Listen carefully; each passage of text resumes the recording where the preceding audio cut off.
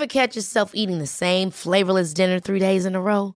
Dreaming of something better? Well, HelloFresh is your guilt-free dream come true, baby. It's me, Keke Palmer. Let's wake up those taste buds with hot, juicy pecan-crusted chicken or garlic butter shrimp scampi. Hello Fresh. Stop dreaming of all the delicious possibilities and dig in at HelloFresh.com. Let's get this dinner party started. A lot can happen in the next 3 years. Like a chatbot may be your new best friend. But what won't change? Needing health insurance. United Healthcare Tri-Term Medical Plans are available for these changing times. Underwritten by Golden Rule Insurance Company, they offer budget-friendly, flexible coverage for people who are in between jobs or missed open enrollment. The plans last nearly 3 years in some states, with access to a nationwide network of doctors and hospitals. So for whatever tomorrow brings, United Healthcare Tri-Term Medical Plans may be for you. Learn more at uh1.com.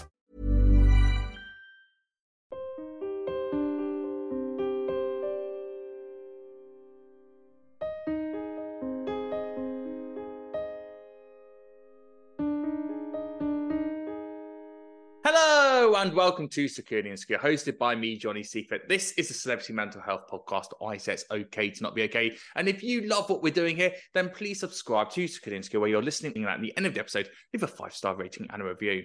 Now let me tell you about my guest today.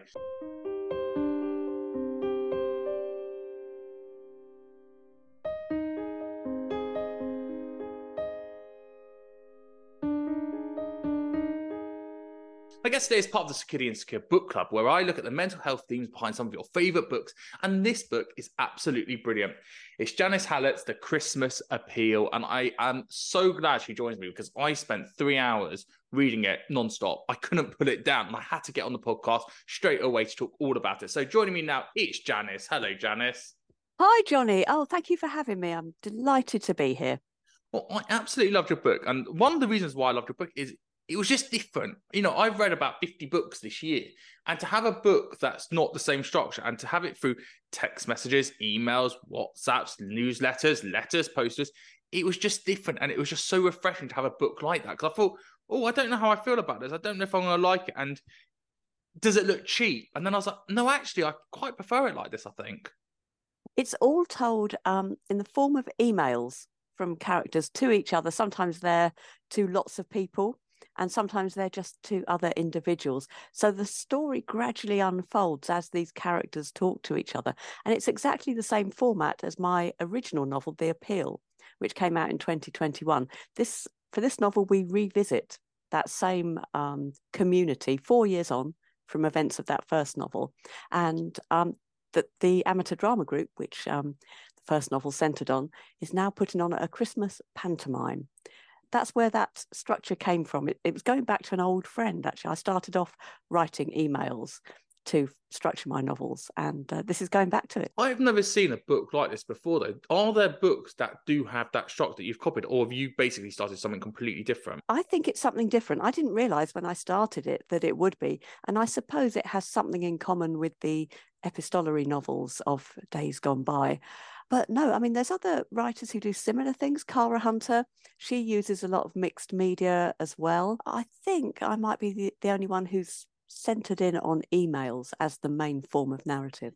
Because it's quite interesting. When you think of an email, there is so many different connotations to every word, every message, and the structure of it that tells its own little stories. Because if you think about a normal book, you've got the narrator, and then you've got he said, she said, and it might flip between the characters' opinions. But in this, the email is almost its own character because there's a certain tone that has to be used for it. There is, and we all have an email personality, and we change it depending on who we're talking to. So that some of these collective emails that some of our group sends, Sarah Jane, she often has to email the entire group to talk to them about forthcoming rehearsals and what they have to be doing. She has a particular tone. And when she's talking to other characters, she'll change that tone depending on whether she likes them or not, whether she respects them or not. And it's both funny and illuminating, I think, to read that story unfold. It's a story that unfolds by a character, I think.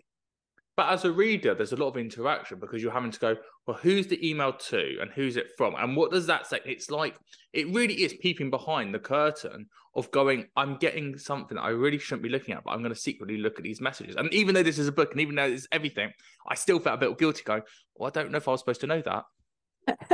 You do get the feeling that you're listening in or eavesdropping Yeah. on these conversations. And of course, all the time you're reading between the lines. You're trying to work out what people really mean as they talk to others who they may well be trying to keep a secret from.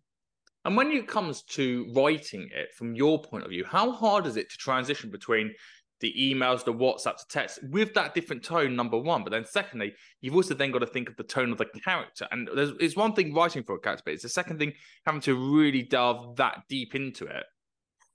As I write, certainly this structure, the appeal and the Christmas appeal, I write and I jump into each individual character as I write them. I'm always writing from a particular character's perspective, and I become that character as I write. In these books, you don't get very much character description because I never see my characters. I always am them when I'm writing from their point of view. But do you think you even need to? Because when you have got a Sarah Jane, for example, who I imagine is blonde, wears skinny jeans, for example, but then you've got a Celia who, if it was to be a film, I'd say Celia is played by like an Anne Reid style person. Maybe Sarah Lancashire plays the Sarah Jane. And then, you know, if you think about the other ensemble cast, they've got characters that I kind of think, well, that person probably is that person in the TV program, etc. You don't need that because that is why we love reading, is because we create those characters in our head. Reading, even though a lot of people say my books are immersive, I think reading is generally,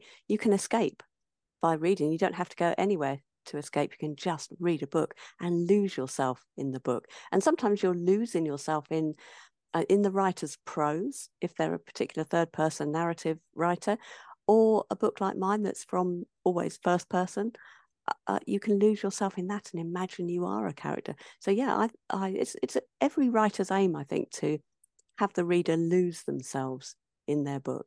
Although it's very dangerous now, especially in the 21st century, because so many books get turned into films and TV programs. Obviously, Harlan Coben's got his Netflix deal that he's got. Robert Thorogood, who does the Murder Mystery Club, which is kind of like yours. He's just turned it into a drama for UK Drama next year, the Marlin Murder Club with Samantha Bond. And that's going to be one where I'm like, well, hold on. I know what these characters look like in my head. Does it match up? And I've seen a couple of early photos, and weirdly, it does match up. But there is that danger now that obviously as a writer, you want to get bigger because, you know, it's a business. If you can turn it into a film or TV program, even better. But then you're right, then that escapism isn't so much there because you're kind of being spoon-fed who that, you know, that character is. Whereas here we're making it up in our mind. Well, we've all got books that we loved. It was turned into a film or TV series and we didn't like it. We didn't like what was taken out. We didn't like that character.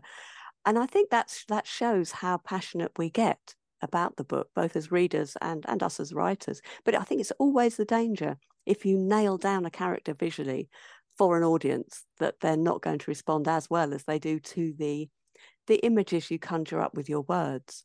And I think, yeah, that's a bit of a danger, but of course you always want to reach more people. You always want to tell your stories to as many people as possible, and getting your story on screen is the best way to do that, because more people will watch TV, more people will watch a film than will read a book. That's a balance, I think, a balance that we all tread. But then when you think of like J.K. Rowling's Harry Potter franchise, those early days, people were going out to buy the books, and, you know, those conversations about the book were happening pre-film. Bring it up to speed now. I feel like with your book and then Richard Osman's books, you know, the Thursday Murder Club, those ones as well, people are like, well, hold on a minute, I need to buy that book. As soon as you turn it into film, when it's a franchise and when you've got book after book and you're coming back year after year, and like yours with the appeal and the Christmas appeal, you're going, I know their characters, these are my friends, and I've got my opinion, and it's better than the screenwriters and everyone else involved in it. I would still think I would want my stories on the screen, though, because you can go to places visually that you can't go in a book, and vice versa. But you can explore a character's visual emotions when you see it on screen. And that's something you can't do in a book. And I used to be a screenwriter, so I've learned, I think, having started writing for screen, now writing books, how you can develop your story in different ways for each. And they're not necessarily mutually exclusive, but you can pull the wool over a reader's eyes in one way in a book, but you have to do it totally differently on screen. I'm still learning that, I think. When I loved a book and I'm watching the film, I'm always open to what they've done with it, but I never want to lose what I loved about the book. So I'll always sort of keep the book close to my heart and think, wow, now this is going to be interesting. It's going to be an exercise in watching this book on the screen. And that's all really, if I've loved it. But then I love watching a film that's a book that I haven't read. I'll watch the film and then read the book to see what they left out and what they didn't put on screen, or what they added, what they made different. Because that too is very, very interesting. How do you find that process? Because when I spoke to Penny Smith once about books, and she said, look, you take a book, you read it like a film. If you're doing in that reverse, you haven't got that suspense. You haven't got the big CGI. You haven't got, let's say it's on TV. You haven't got the adverts to break it up. How do you find the flip reverse of going from a film to a book? Because that's not that normal to go through that process. It's not really. Well, I can tell you how I found it. When I wrote scripts and I turned the same idea into a book, because the appeal started off, I was trying to develop it as a script. But when I started writing it as a book, I realised that in a book, you need a lot more story. You need more subplots, more characters, just more story to fill out that emotional world you're creating for the reader. And it's a typical complaint when someone's made a film of your favourite book.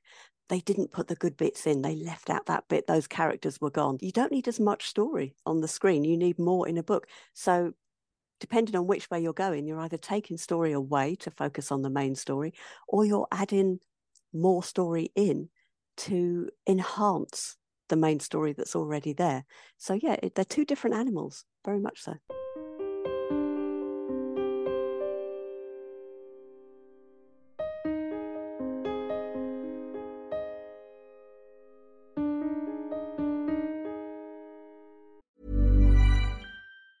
There's never been a faster or easier way to start your weight loss journey than with PlushCare.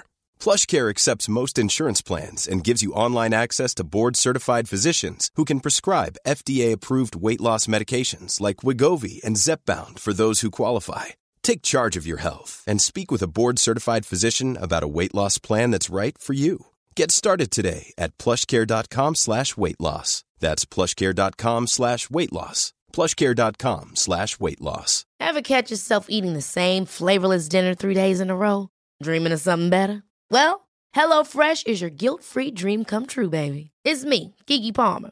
Let's wake up those taste buds with hot, juicy pecan-crusted chicken or garlic butter shrimp scampi. Hello Fresh. Stop dreaming of all the delicious possibilities and dig in at HelloFresh.com. Let's get this dinner party started. Hiring for your small business? If you're not looking for professionals on LinkedIn, you're looking in the wrong place. That's like looking for your car keys in a fish tank. LinkedIn helps you hire professionals you can't find anywhere else, even those who aren't actively searching for a new job but might be open to the perfect role. In a given month, over 70% of LinkedIn users don't even visit other leading job sites. So start looking in the right place. With LinkedIn, you can hire professionals like a professional. Post your free job on linkedin.com/people today. Hey, it's Ryan Reynolds, and I'm here with Keith, co-star of my upcoming film, If, only in theaters May 17th. Do you want to tell people the big news? All right, I'll do it. Sign up now and you'll get unlimited for $15 a month and 6 months of Paramount Plus Essential Plan on us. MintMobile.com/switch. Upfront payment of $45 equivalent to $15 per month. Unlimited over 40 gigabytes per month. Face lower speeds. Videos at 480p. Active Mint customers by 531.24 get 6 months of Paramount Plus Essential Plan. Auto renews after 6 months. Offer ends May 31st, 2024. Separate Paramount Plus registration required. Terms and conditions apply if rated PG.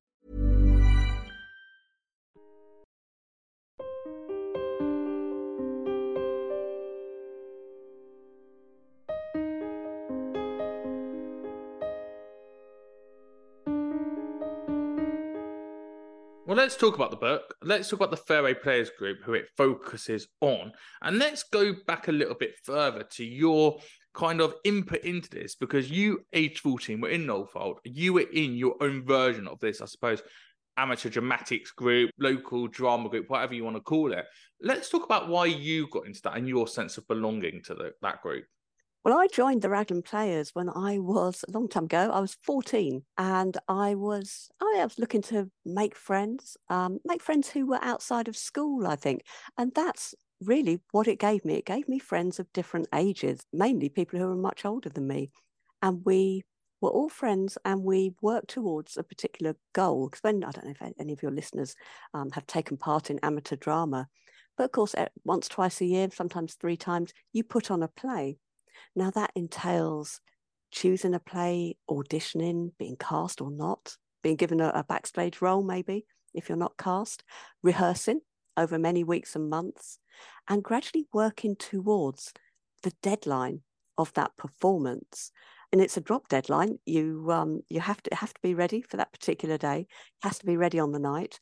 And of course, you go through all sorts of emotions in the process of bringing this play.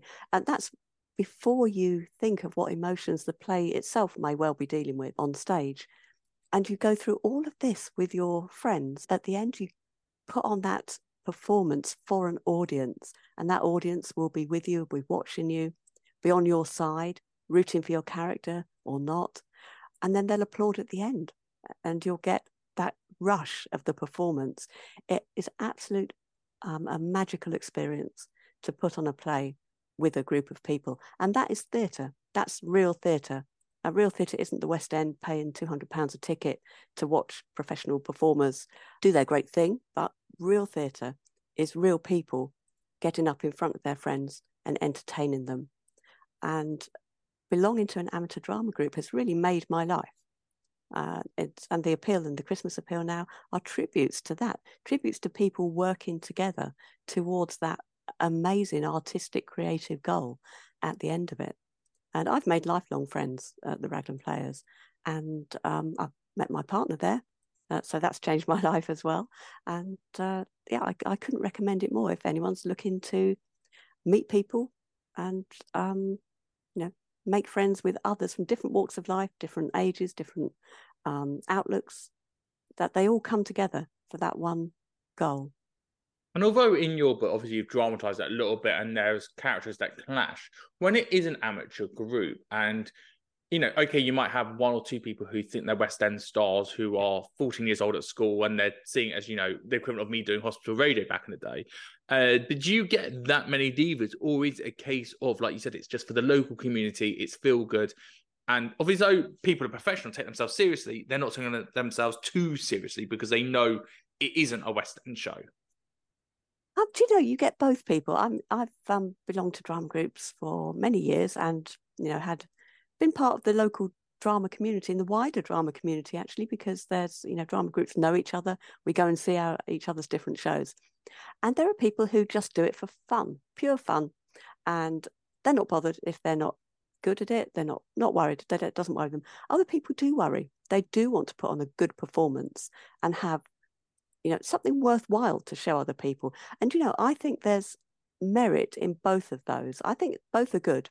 Both are good things. There's nothing wrong with being passionate, wanting to be the best you can possibly be, and wanting everybody else to be the best they can possibly be. Nothing wrong with that. And there's nothing wrong with just wanting a laugh.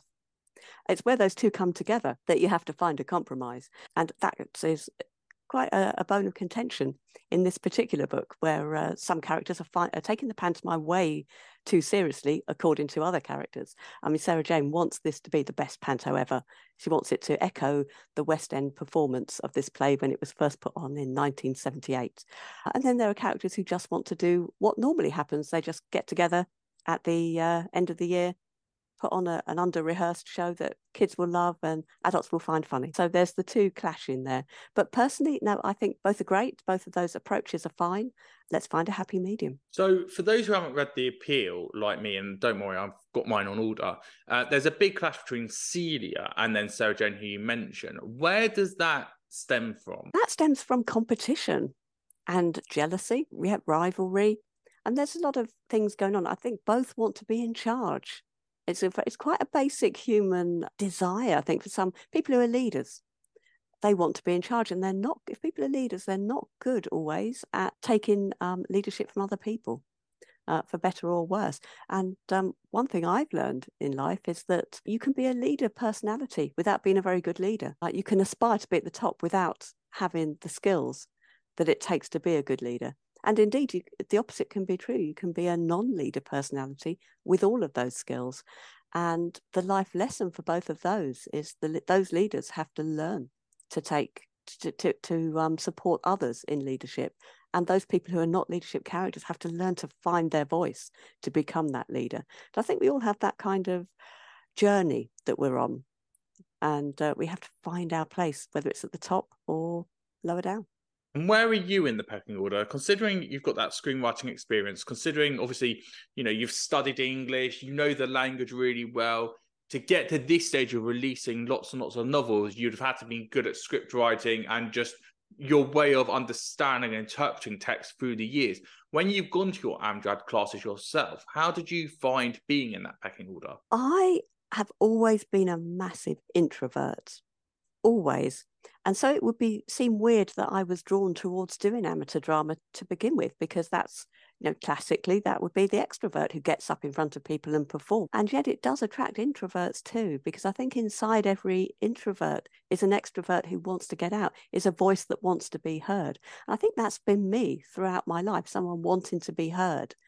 But I've always been very, very shy. I've always struggled to find my voice, especially in a crowd of people, and that includes in the amateur drama group as well. It took me many, many years before I could find my voice to say I would like to write a play. Could I write a play for the group? Would you look at it? Would you read it? Would you possibly put it on? It took me, I hesitate to say 20 years to say those words. Yeah, so that's been a learning curve for me to find my voice. But did you find that in school? Because we're thinking at 14 years old when you started doing this. In school, you were very introverted. However, when you went to your Amjad society, because you were around like-minded people, that it actually made you more extroverted. So whilst in school you were still going back introverted, that was your escapism, your desertification, that when you had those nights of rehearsals, when you were on stage, you came into your own because you didn't necessarily felt as judged as you might have done at school. I think it was. Amateur drama was a safe space to explore being an introvert. And it's safe because when you've got a script and you've got a director directing you, everything is quite safe. You've got the words that you're going to say. Everybody else has their words to say and when they're going to say them. You have your movements, your actions on the stage. Now, that's not quite like real life. Other people don't behave in that set way. They can shout over you. They can put you down. They can do all sorts of things to stop you using your voice. So on stage, you'll be listened to because you're on a stage, and nobody will interrupt you because the script has to be stuck to. For me, it was a safe space to be heard and to be an extrovert when in my life I wasn't able to be heard quite so much. That's really interesting. So the next thing that I'm fascinated by is the Christmas newsletter, and it's where you start your book, and it's very symbolic of a certain type of person that sends out an email once a year to say, hey, look what I've all been up to, and this is what my family have been doing. So with that in mind, can you think, if you were going to do now, Janice, your newsletter for this year, 2023, what would be the 3 things you'd want to include in it? I would include this is very telling, I would include my novel that was launched in January, The Mysterious Case of the Alperton Angels. I would talk about my travel that I've done this year. I've been to America, I've been to Indonesia, and I would talk about the second book I had out this year, The Christmas Appeal. And that says it all about the Christmas round robin. We concentrate on the good things, on the good things that have happened to us in the year.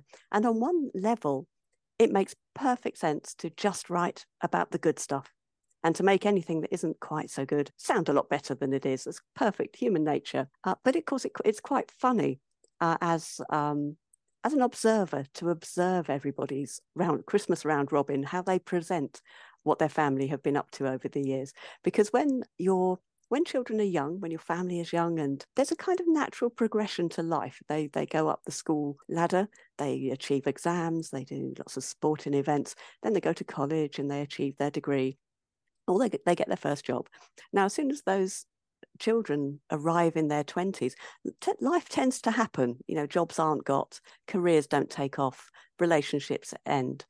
And suddenly this Christmas letter is populated by events that are not quite so good. They're a bit uncomfortable, or they're sad, or then, they're not what you want to say. Celia, for example, in the Christmas appeal, is quite determined that whatever her family does, that Christmas letter is going to be very upbeat and positive. And she'll put a positive spin on absolutely anything. I think that's not a bad characteristic to have. Other characters soon point out what she really means when she says that. But I think it's human nature. It's not a bad thing to always look on the bright side. But like you said, that was your positive side, releasing the books, doing the travels. How about the other side? What hasn't gone so well for you this year? What hasn't gone well this year? Do you know, this year's been a pretty good year, I have to say. No, this year's been pretty good. I've enjoyed it. Oh, that's okay. I feel like you almost feel guilty for having a good year. Yeah, isn't it? Yeah, I do actually. How dare you be happy? To think.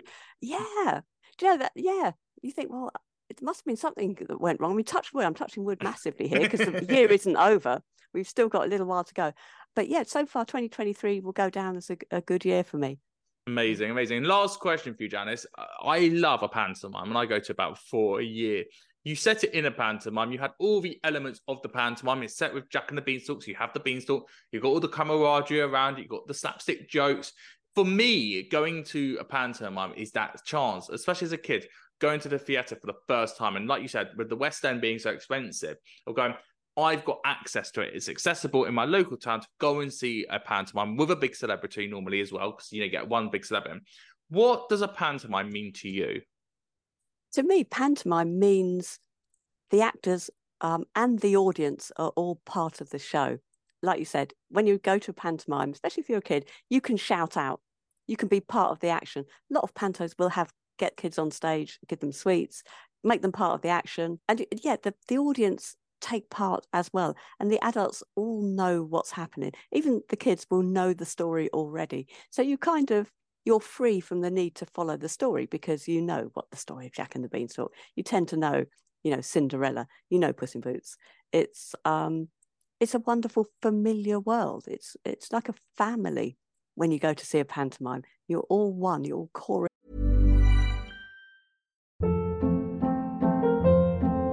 Hold up. What was that? Boring. No flavor. That was as bad as those leftovers you ate all week. Keke Palmer here. And it's time to say hello to something fresh and guilt-free. Hello Fresh. Jazz up dinner with pecan-crusted chicken or garlic butter shrimp scampi. Now that's music to my mouth. Hello Fresh. Let's get this dinner party started. Discover all the delicious possibilities at HelloFresh.com. Mom deserves the best, and there's no better place to shop for Mother's Day than Whole Foods Market. They're your destination for unbeatable savings, from premium gifts to show-stopping flowers and irresistible desserts. Start by saving 33% with Prime on all body care and candles. Then get a 15-stem bunch of tulips for just $9.99 each with Prime. Round out Mom's menu with festive rosé, irresistible berry chantilly cake, and more special treats. Come celebrate Mother's Day at Whole Foods Market. Planning for your next trip? Elevate your travel style with Quince. Quince has all the jet-setting essentials you'll want for your next getaway, like European linen, premium luggage options, buttery soft Italian leather bags, and so much more. And is all priced at 50 to 80% less than similar brands. Plus, Quince only works with factories that use safe and ethical manufacturing practices.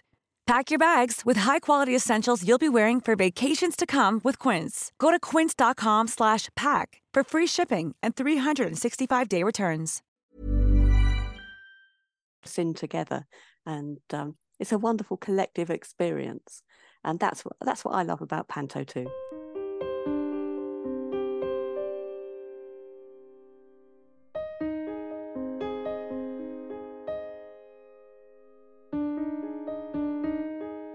Well, The Christmas Appeal by Janice Hallett is out to buy now. And if you love a good read, then join the Circadian Square Book Club, where there are interviews in the library of authors, including Heather Morris, Amanda Prowse, Jane Fallon, Adele Fox, Nicola Gill, Tim Weaver, B.A. Paris, and many, many more. You've been listening or watching to Circadian Square. If you like what you heard, please do subscribe, click that 5-star button, and leave a review. And let's keep spreading the word. It's okay to not be okay. And especially when it comes to reading a book, so that you can desertify and have a bit of escapism that we all need. On social media, at Johnny Seaford92 on TikTok, at Johnny Seifert on Twitter, and at Johnny Seifert at Skilly and Skilly Podcast on Instagram is where you can find me, where I put previous episodes all out with loads of teasers so that we can keep spreading the word. It's okay to not be okay. I'm Johnny Seifert. Thanks so much for watching or listening. Until next time, thank you and goodbye.